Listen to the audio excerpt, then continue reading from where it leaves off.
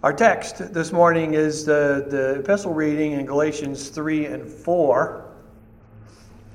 Rita, at least you didn't have to read all of everything, and I got a little bit today. I got a little bit longer text, so it was good for you. All right, so let me just go back to that last verse for a second. It says, "So you are no longer a slave, but a son, and if a son, then an heir through God." This is our text. In the name of the Father, and the Son, and the Holy Spirit. Amen. I believe that your experiences be the same as mine. In all of our lives, it seems like we always have bosses. When you're little, you got parents. Sometimes when you're old, you still got parents. And, I don't know what your experience is, but my mother's still my boss, whether, whatever. You'll do jobs, you have employers, they're the boss, and occasionally you get a bossy pastor, and I would never do that to you when you were looking. And there are governors and judges and mayors and police, and they're all bosses one way or another. Sometimes we perceive a boss that isn't really a boss, but we kind of work with it anyway. If you have a spouse, then sometimes that seems like a boss, even though it's not exactly a boss. Or sometimes, if you're like me, sometimes the kids are seeming like the boss. And, and it's odd because you love people and you submit to them even if they're not in charge of anything. And in my experience, you get yelled at anyway. So, things work out the way they do. Now, the Galatians had bosses that weren't real bosses, and or at least not anymore. And they were having trouble dealing with it. What happened was you had these Jewish fellas that came up out of Jerusalem, and they were following Paul around because Paul was saying stuff that they didn't think was right. They said, Gentiles don't have to be concerned with the law of Moses, except these guys said, well, you can't really be a Christian unless you're Jewish first, because everything comes out of being Jewish. That's the heritage of the thing. And there's some, truth in that, but they were trying to convince people that they had to do Moses' law like a Jew, and Paul was making that difficult. And the difficulty for Paul, though, was that to the Galatians it was pretty convincing. What these guys were saying it sounded right, but what ended up happening, and the thing that Paul didn't like, was that the Galatians ended up with two more bosses that weren't really bosses. They had to deal with the Jewish teachers, because if they were right, then these guys had to do what they said, and then of course there's the law of Moses that they had to deal with, which would be another kind of boss. So and if you look at all that stuff, how could anyone even hope to satisfy all of the rules that have to come down the mountain from Moses? And it did cause a lot of worry. As I said, these guys were pretty convincing sounding, and it seemed like they had some authority because they came from Jerusalem. They were Christian guys, but they were kind of talking around Paul. So there was worry and there was discomfort that there was something wrong here. And so Paul, not being with the Galatians anymore, but still hearing from them, he wrote them this letter.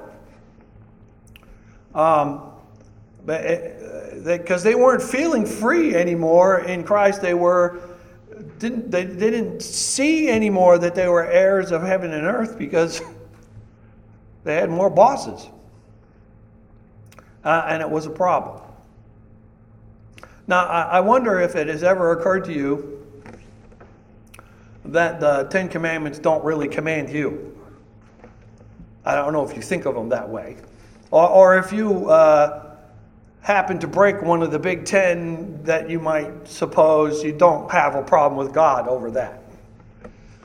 That's, it sounds terribly convincing that obviously those things have to be your boss. But that's not more than these Jewish teachers were saying either. I mean, that's kind of what they were saying. You kind of have to do this stuff. So they were saying that to the Galatians, and sometimes it sounds right to us. It sounds like good sense that those rules are the boss. And if you add in all the other things that Jesus tells you, some of my favorite things are be perfect, like God in heaven is perfect. That's one of my favorites. It's a command of Jesus.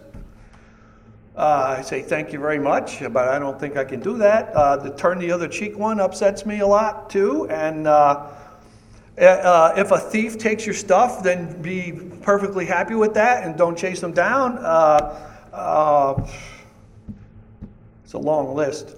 Love your enemy is right there somewhere too, and et cetera, and et cetera. There's lots and lots of things that sound like bosses. So does that sound like you're free, like you're heirs of heaven and earth, like Paul is talking, or is there something else going on? It's a real problem if you try to submit yourself to those bosses. You're always going to sit expecting to fail and to sin and to be miserable and to be bonded and to burn in hell. That's where that leads. The rules that Moses brought down the mountain, the ones that God gave his people, that they were binding at the time. But Paul is saying here that it's temporary. It was just until Christ came.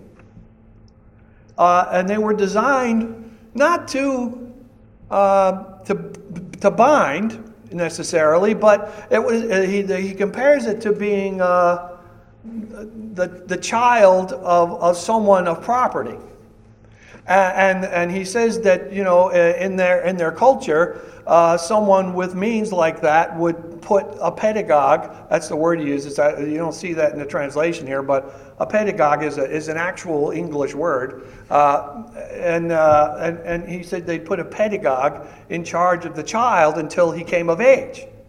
So a pedagogue is like a nanny, or sometimes you still see this with like English aristocrats or whatever. They'll take a guy or a woman who teaches so that they don't have to go to school and be in danger.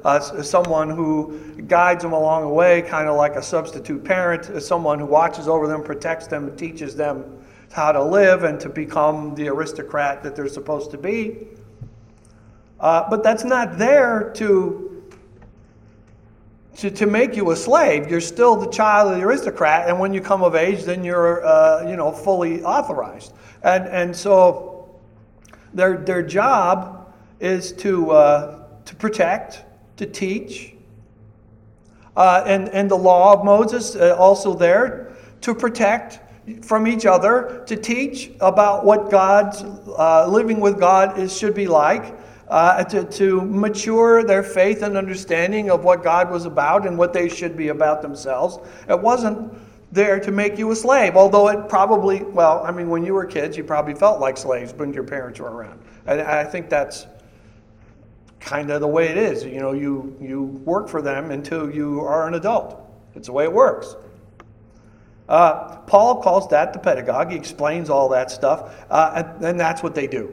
That's what the law does. It protects, it teaches, and it builds your maturity until you're ready. And then Christ came.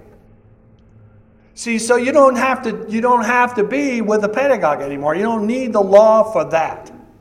That doesn't mean that it doesn't do anything or doesn't mean anything, but you're not bound like a slave to it anymore.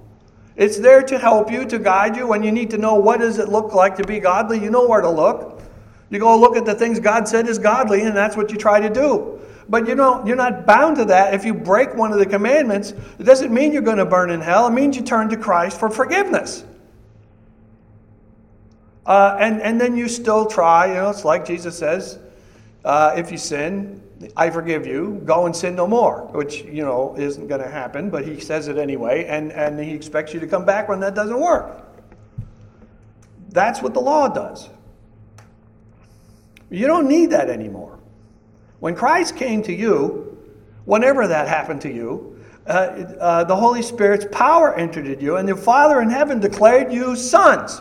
He adopted you. He took you into the family of God, and that is what you are. You're not slave children anymore. You're not under the pedagogue of the law anymore. That all of this was necessary. He calls you sons, even though, some, as I look around, are not looking sonly. Some of you look more like daughters, I will say that. But he says sons, he doesn't say daughters. There's a reason for that. It looks like a problem, but it's not really.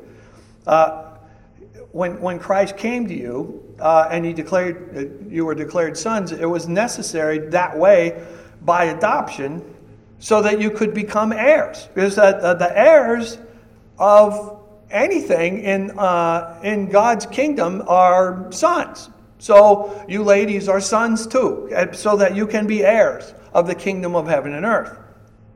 And I know that sounds funny. But the law isn't your boss anymore. The law has been fulfilled. Jesus came into the world and he said he fulfilled the law. It's all completed. Everything that needs to be done is done. That's the way this works. So Jesus came into the world as a son of a woman. He was born in the same way that you were, and under the law. And he did that so that everything that needs to be done under the law, he could do. And then all of the commandments, every one of the 600 and whatever rules that Moses brought down the mountain, they're all done. Everyone completed on your behalf by Christ. That contract is done. It doesn't mean it goes away, because you still look at it and you still want to know what you're supposed to be doing, because you don't know in every moment. But that's what happened. That's what Jesus did. So you're no longer slaves to the law. You are free. Sons of God, heirs of the kingdom of heaven and earth. All of that's important. All of that is fulfilled. All of that requirement Jesus did when he came into the world. He walked around in perfection. He never did anything that was sinful. Everything that the law required, he did on behalf of all of the people that were under the law that way, and for you as well. So it is no longer your boss. And he gave you his perfect obedience. So when God looks at you, he sees Christ's perfect obedience. And he also gave himself for a perfect sacrifice, because the sacrifice had to be perfection. And he was the only one who could do that. And in his blood, you are now righteous before God. He gave it to you. You are now in favor with his Father, because he is now your Father, because you've been adopted as sons and heirs. You have been bought out from the law by Christ's own blood. So valuable before God, it covers all of you all the time, from the beginning of life to the end, and everybody else that will ever live, all covered in his blood. Every single one. You've been bought out. You are no longer under the law. You don't seem maybe like a son. As I said, some of you look more daughterly, but that's covered also. If you go to the middle of this reading we had, it says basically, in Christ, there isn't any more slave or free. It's not relevant anymore. So there are no more slaves under the law. There are your sons. And also there are no more gender issues there, because whether you're male and female in this world, you're still sons and heirs. In Christ, this is so. There's no ethnicity. There's no race. There's no exclusion like a Samaritan might have been at one time. None of that has any earthly measure, or rather, it does have earthly measure, but not in the kingdom of Christ. Because we are all free, sons, heirs. This is true also in some other kind of ways, because sometimes, you get painted the other way. So since you are free and heirs of the kingdom, you're also called child of God, which sounds like you're back under the slavery, but no, it's not like that. It just means you're born of God, and that you're anew. And sometimes you get called bride of Christ, and you guys, you don't look like brides either. I mean, you really don't look like brides. But it's okay, but you are the bride of Christ. The church is that, and it's the one flesh with the Christ, with the Son of the living God. So for you, to God, you are Christ. You are in Christ, and so you are Him you are one body with him, and when God looks at you, that's what he sees. Everything that is important to him is you.